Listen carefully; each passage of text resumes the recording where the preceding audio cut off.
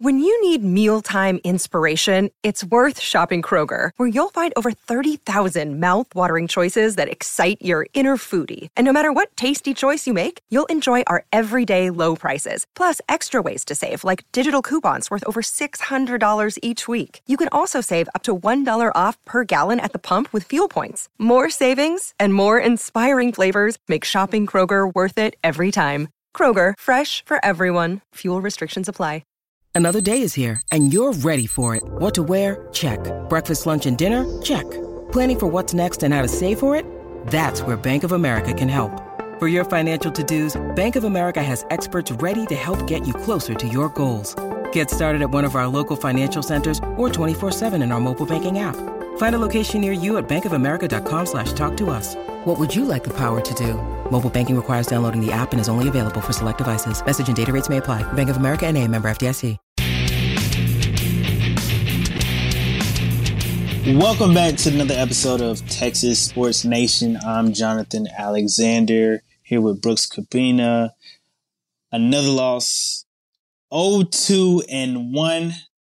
The Texans, man, they just, I don't know. This, to me, I'm going to be honest with you, I think this was their worst performance, considering who they were playing, the Chicago Bears, who I had ranked as the 32nd worst team in the NFL, and I still think they're the 32nd worst team in the NFL.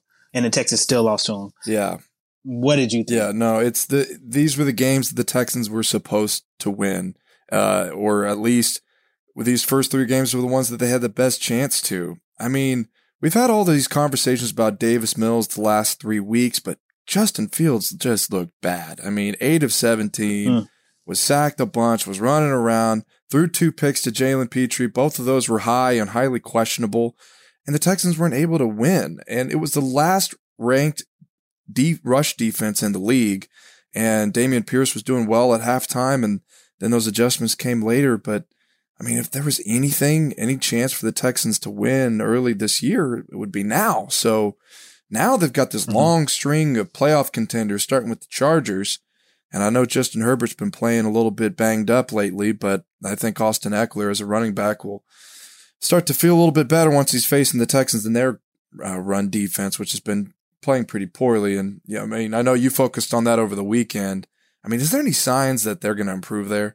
You know, Lovey talked a little bit about it today. It came down to tackling. They missed a lot of tackles, you know, against Khalil Herbert. He looked like Walter Payton out there. So perhaps they can improve in that particular area, but I think it's a little deeper than that. I think, you know, their run defense past 2 years just hasn't been good enough. And I doubt it'll, you know, magically get better in 1 week. I'm sure it'll be a time, but I think that's been their Achilles heel this whole year. 3 straight weeks of bad run defense. The Texans were just lucky that the Broncos didn't recognize it early on. But yeah, I'm afraid that this is going to be an issue. I think teams now have the Texans figured out, or they can at least see the blueprint. But yeah, it was just bad. You know, too many. I at least saw one missed tackle from Jonathan Grenard, Jerry Hughes. They're 2 best defensive players. Oh, Chase and Justin Fields from behind. Camus Grugier Hill, he missed a tackle. Jonathan Owens missed tackles. You know, it was just bad all around, to be honest with you. I think they got to get a lot better than that. Yeah, I think this is, we've spoke about this before, and like Christian Harris, their 3rd-round linebacker, has been sidelined with a hamstring injury for the last 3 weeks. He's, still out. He's going to have to at least miss this game ahead, and he hasn't even really had any signs of rejoining practice these last 3 weeks. And that's one of those players that was supposed to address this front. And really the big changes that they made over the offseason was adding an undrafted defensive tackle in Kurt Heinisch. And like he beat out, the reigning people over training camp. But again, that was people who were part of last year's problem. So, I mean, I think if you're looking in the offseason, if you're looking ahead to see what changes are going to be made, it's got to be there. I'm also looking on the offense too. I've been looking at this, and we talked about Davis Mills and brought him up again, but I will say this after looking at the tape again. we were talking about the downfield passing game last week. I do think those things have improved, and they should. We were expecting them to, because in a run-oriented scheme that the Texans do, it's supposed to open up the pass, and it did. You look at the players he was able to throw to downfield: Pharaoh Brown, Philip Dorsett, Nico Collins in certain situations. I remember we were talking about this, that when was Davis Mills going to, start throwing downfield and be less conservative than he was? But that's what happened in his first interception, at least. I went back and looked at it in the end zone, threw it to Brandon Cooks. I don't necessarily blame Davis Mills for that. That's the kind of interception I think you can live with. I talked to Brandon Cooks about this yesterday, and looking at it again, I do think that there was supposed to be a pick play there between him and Chris Moore on the opposite side. And just Cooks coming on in the inside. His defender was way too close than he should have been. Got a hand on it, made a good play. The second interception, obviously, on 3rd and 1 at the end of the game, and it's another pass to Rex Burkhead, who seems to be one of the top receivers that they go to. He's the only person that gets more targets than Rex Burkhead is Brandon Cooks, and that's kind of a problem when you look around on the passing game. And Roquan Smith knew it, and looking at the tape of that again, that was a situation where him and Nico Collins were running a dual route where Collins was open over the middle of the field, and it's called, a speed cut, and the hitch there could bring the linebacker in, which it did. And Davis Mills just got it. It's a throw you see veterans and successful quarterbacks in the NFL make, where they can draw a defender one way and free up another. And gosh, if anybody's, someone you can cue on, it's that Mills will throw it to Rex Burkhead on 3rd down. And, that's what happened. And the Texans are looking at being winless again. After 3 games, we know that the quarterback is the biggest deal. What have you seen from Mills, and is it enough for you? I've had some people ask me this. What's the sample size to where Davis Mills is the answer or not? Yeah, I think we're seeing that he's not the answer. I think you can give him some more games. Mm-hmm. At least have a season. In all fairness to Davis Mills, and I do think, to be fair, he doesn't have a lot of weapons. Like, honestly, if we're just being honest, Brandon Cooks is probably a top tier number 2 wide receiver on some of the better teams. He's really good, but he's a top tier number 2 wide receiver. Nico Collins would probably be a 4 or a 5. And those are their top 2 weapons. And honestly, Rex Burkhead probably wouldn't be, a top option on other of rosters. So I just feel like, we could be fair in that aspect of Davis Mills. However, Davis Mills has missed a lot of throws. He has made some decisions, including recently, that have been questionable. You could tell he gets kind of nervous in the pocket when he's under pressure.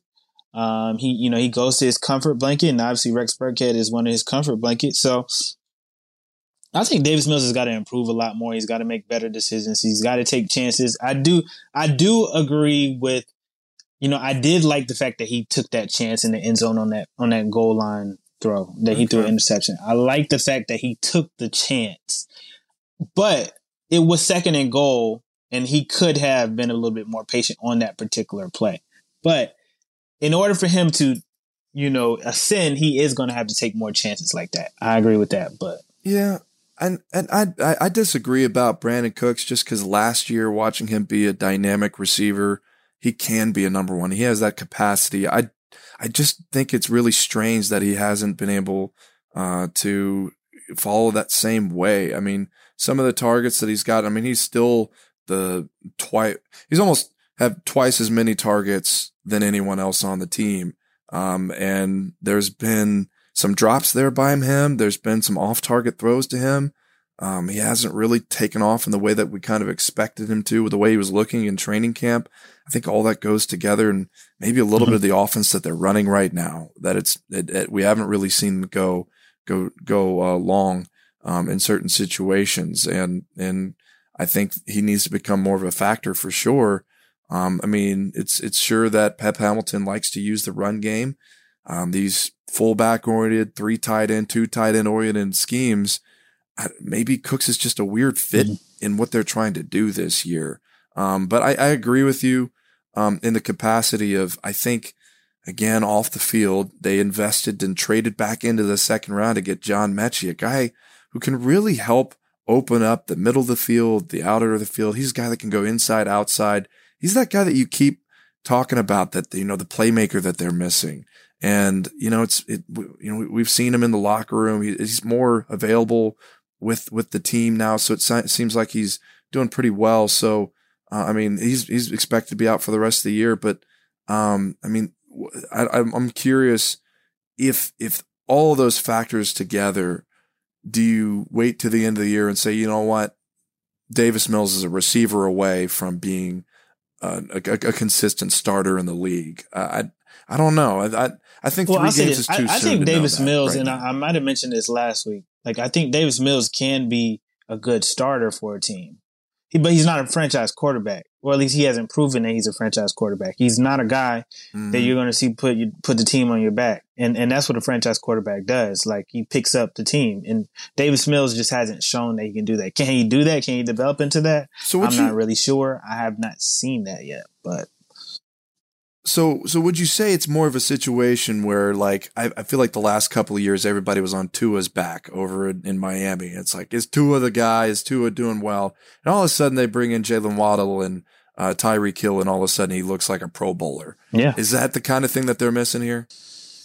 Yeah, but I think, because that goes to play calling too. I mean, you bring in a new coach, new offensive system, get the guy going. At the same time, I feel like there were like flashes of Tua, and you just wondered if he can do it consistently. I feel like Davis Mills is more like I'm not saying he plays like Jimmy Garoppolo, but he's more like a Jimmy Garoppolo in that he can win with the right pieces. He could probably win with the right pieces around him, but he's not. Yeah. Well, they're definitely using the same kind of offense, so that I can see how that comparison's fair. But I do think he's a little bit more mobile than he's not running out of the back. He's definitely more. Yeah, please don't do that. But yeah, he's definitely more mobile than Jimmy Garoppolo. But I'm just saying, I'd compare him more to Jimmy Garoppolo than I would Tua, because we had seen the two. Well, I mean more in the circumstances of playmakers and how that can change someone's productivity. But you get what I'm saying is, if you give those playmakers to Jimmy Garoppolo, I don't think Garoppolo is lighting it up like Tua is lighting it up. I think Tua just has a little bit more ability than Garoppolo. But both can be winners, and both have proven to be winners. And I think Davis Mills cannot overcompensate for the lack of weapons he has. He needs great pieces around him to be successful. So I do believe the way it's trending is looking like the Texans are going to be drafting a quarterback next year, just the way it's trending. Yeah, I mean, if the season ended today, I'd expect they'd spend the number 1 overall pick on a quarterback, and that's not just because of need; that's also because of value and the kind of guys that are there. And then you'd really have to wonder what play caller is the one that you want to develop that quarterback. And through 3 games, we've seen a lot of kind of the same from Pep Hamilton's scheme here. We've seen the trends. We see that they want to run the ball. Dameon Pierce looked like a madman at times against the Bears, and he should against the worst NFL run defense in the league. But is those key situations, and this is coming out, this is online right now in the film study we broke down on the 3rd and 1s. The only player to convert on a 3rd and 1 from the Texans is on their practice squad. It's Jeff Driscoll. And on a zone read run, it's the most damning fact for an offense that has such a philosophy that's so heavy on the run being part of their success. They're 0 for 6 beyond that. And they weren't able to punch it in on 3rd and goal from the 2. They've been stuffed in other situations. In overtime, they tried to do it regardless whether it was Rex or not. They ended up punting after that. And another revelation that we hear that Lovie Smith let us in on today is that 2 of those 3rd and 1s against the Bears were RPOs. So we don't know how many other plays have been RPOs for Davis Mills throughout the rest of the year, but I mean, it could be an indication to me that, Pep's trying to get a little bit more out of those situations, give the offense a little bit more chances to be versatile in those situations, but that's also putting the onus on Mills to make decisions. It looked like both of those were pre-snap, and obviously both of those didn't work out. And Lovie Smith said they should have been runs. So even the schematic pieces of the game aren't working right now. I just don't know how much, I think one of the things that I disagree with Pep, of course, and we talked about this, is the fact that Rex Burkhead is in certain situations over Dameon Pierce. But other than that, a lot of the plays just aren't being made. Like that 3rd and 1 or the play before the interception. Yet he had potentially 3 people open. And of course, one of the passes was tipped, but he threw it to the to the option who was third, who I thought he should have thrown it to. I thought he should have thrown it to Nico Collins or Cooks before that. Lovie Smith talked about, Davis Mills should have, handed it off on those situations. I think what you're seeing really is, Pep's putting them in a position, but Davis just really hasn't gotten the job done. He's got to make the right plays. Yeah. In this league, quarterbacks are tasked with making plays at the line of scrimmage and making decisions. And this is where Davis Mills really has to step up, man. Yeah, and I love having some insight sometimes. I texted over at 610 Clint Sterner, former quarterback, just to say, all right, well, the All-22 finally came out today, and looking at that final play, I want to kind of get a quarterback's view of that play. And that's kind of the breakdown there with Nico Collins and Rex Burkhead, that those two in tandem running that route together was supposed to open up a first down for one or the other. I think Brandon Cooks was probably not as much of an option, and I think that kind of goes to your point a little bit. Is that why is Cooks not maybe the guy you go to there? But nobody. I did the numbers again because I just wanted to go see, and I'm going to pull them up here on my laptop here. Of all 3rd down throws, Cooks has gotten the most targets anyway. 6 targets. Rex Burkhead has had 4. Pharaoh Brown has had 4, and a lot of those came yesterday, including a 20-yard reception that they converted. So, they are spreading the ball around on 3rd down. It's been 9 different receivers, and I think that surprised me a little bit. Jordan Akins was a part of that. Chris Moore. Chris Moore had the 52-yard reception in the first half. I think they got better in some ways in the passing game. And I feel like just the 2 interceptions, if those don't happen, I think you talk about Mills a little bit differently. And I think it's funny. It's like a damned if you do, damned if you don't situation where everybody was ticked off and we were criticizing a bit for him throwing passes that were too short. And now, substantially higher. He was averaging 4.8, 4.9 per throw with 3+ wide receivers. And that just wasn't going to cut it. Now he's above. It was almost 8 against the Bears. And that's an uptick in the passing game. We'll see if that's sustainable against better defenses than the Bears. I think we saw that a little bit last year when Tim Kelly's run-oriented scheme would start to pick up against, poor run defenses. And you'd say, okay, well, maybe the offense will get it going. And then they'd get blanked by the Bills or, the Rams for the most part. So that's what's going to be really interesting is they start playing the teams like the Chargers and the Jaguars, who look really good now, and the Raiders and others that are on their schedule coming up, all the way through the Eagles. It's 5 different playoff contenders that are up on their schedule, and a team that's winless now could, be winless once November comes around. Who knows what's up for this team? They might be able to surprise, but and I want to ask you that. What about this team could surprise one of these upcoming playoff contenders, and is there anything that they can swing to their advantage in any of these games coming up? I think right now the Texans, because they're in such a situation, they can't sign anybody, to fill in any gaps because they don't have any cap space. I think right now their best course of action is do kind of what they did in the first couple games and not turn the ball over. Davis Mills can't turn the ball over. Dameon Pierce can't fumble it.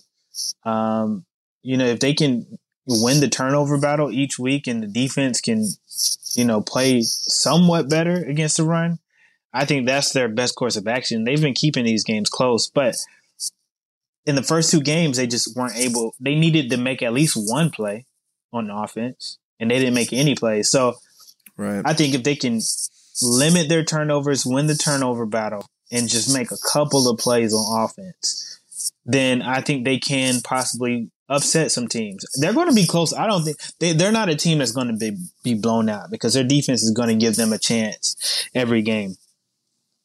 Yeah.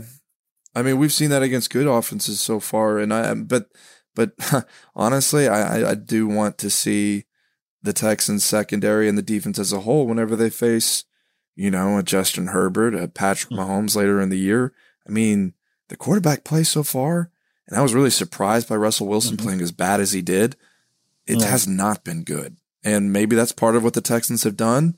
I think you probably have to definitely give credit to the cornerbacks, Derek Stingley and Steve Nelson, who have done a really good job so far, and Jalen Petrie for getting his 2 interceptions there. But you touched on something there at the beginning of your answer that I think is really of note. Someone reached out on Twitter earlier today asking if the Texans needed to sign another quarterback to the deal if Davis Mills was there. And I think it's notable that Kyle Allen was active for the first time this weekend, and Jeff Driscoll. And I'll just add this here. Driscoll has played in 2 games, elevated from the practice squad. I believe the number is 3. You can only be elevated 3 times in a year, and then you're done. So they're probably saving that for later in the year whenever they might get a chance to do so. I think that was part of their decision. But right now, the Texans have 52 players on what should be a 53 active man roster. And that has to do with Justin Britt taking his time away from the team for personal reasons, but it also has to do with the Texans being really close up against the cap. They have $65 million in dead money. Last year, a lot of that overhaul for the Texans roster hit that budget. And if, listeners aren't really familiar with the term dead money, it basically means a penalty against your team where whatever salary that you had there, some of that stays on the books and restricts you from using that to your advantage and just, cutting players left and right, making trades left and right. It limits whether the Texans are able to go and get someone else. So right now it's about 1.3 million, I want to say. And that's not really going to add anybody of significance right now. So, and this is actually really bad because, usually you want to have some type of cap space to like sign players in case you have an injury, like a quarterback gets hurt and you sign a quarterback in free agency or a big player. Or you can also carry over that money, and the Texans aren't going to be able to carry over anything unless they just keep doing some type, restructuring contracts. So, I mean, they're pigeonholed right now. They're in a little bit of a bad situation as far as that cap space goes. I mean, it just goes to show just how, how off a lot of the contracts were when Nick Caserio came in. They had a very strange transition when it comes to how an organization is run. Bill O'Brien as a head coach and Jack Easterby helping out with contracts on the side, and a lot of those deals there, like Whitney Merciless last year is still high on the books. Zach Cunningham's still on the books.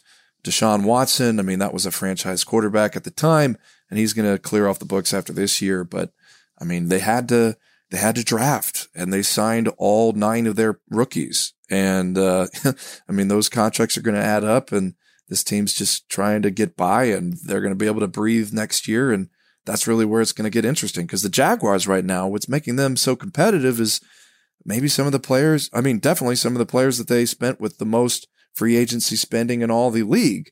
I think they had to overpay a lot of players to convince them to come. And I'll be interested to see how Caserio and the rest of the organization handles that whenever teams, free agents next year are deciding which teams they want to play for. But I mean, let's hit on this for a second. And the Texans unquestionably are more competitive than they were last year. I mean, they were losing 14 games by an average of 16 points. They lose to the Bears by 3. They lose, to the Seahawks by 7. A lot of fans are irritated and, pulling their hearts out and all of this over a team that's losing games that they should win. A lot of that has to do with the defense that's playing pretty well. I mean, I think that also helps you evaluate the clear spots on offense that need to change whenever you're looking to make changes and who needs to be drafted. Yeah, I agree. But I mean, what exactly, reframe your question. What exactly are you asking? Oh, well, it's not exactly a question. I'm just going to point it out. I mean, there's some of that. I mean, you see, like I think it was really hard last year when blowouts to evaluate players. I mean, there were a lot of players that were re-signed. 5, I think, were 2-year contracts. Justin Britt being one of them. Christian Kirksey another. Caserio was talking about it being a process-oriented season, kind of finding and identifying core players who could be part of the team a little bit more long-term than normal. But, I mean, whenever you're getting blown out, look to what we're seeing now, right? So a lot of those players that were brought back, so Christian Kirksey, Connor Grugier-Hill, some of the drafted players last year like Roy Lopez, those are all players that are in the middle. Michael Dwumfour has spent a lot of time on the practice squad last year, came up for a bit. He was rotational at the defensive line because Kurt Hinish was out with a foot injury.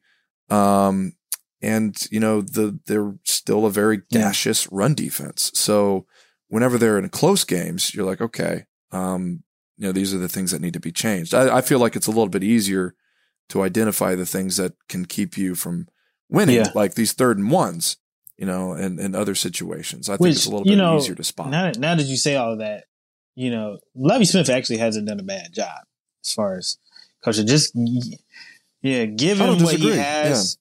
Even on the defensive side, it's not like they have a lot of superstars on defense. They got a lot of young players and a lot of older.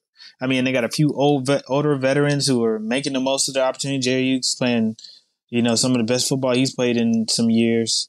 I mean, Lovie Smith has done a good job. They just have to, figure out how to win. And I do think it takes a little bit of time. And I think with this team in particular, they just need some more weapons to get over that hump, to finally get over that hump. So I don't know.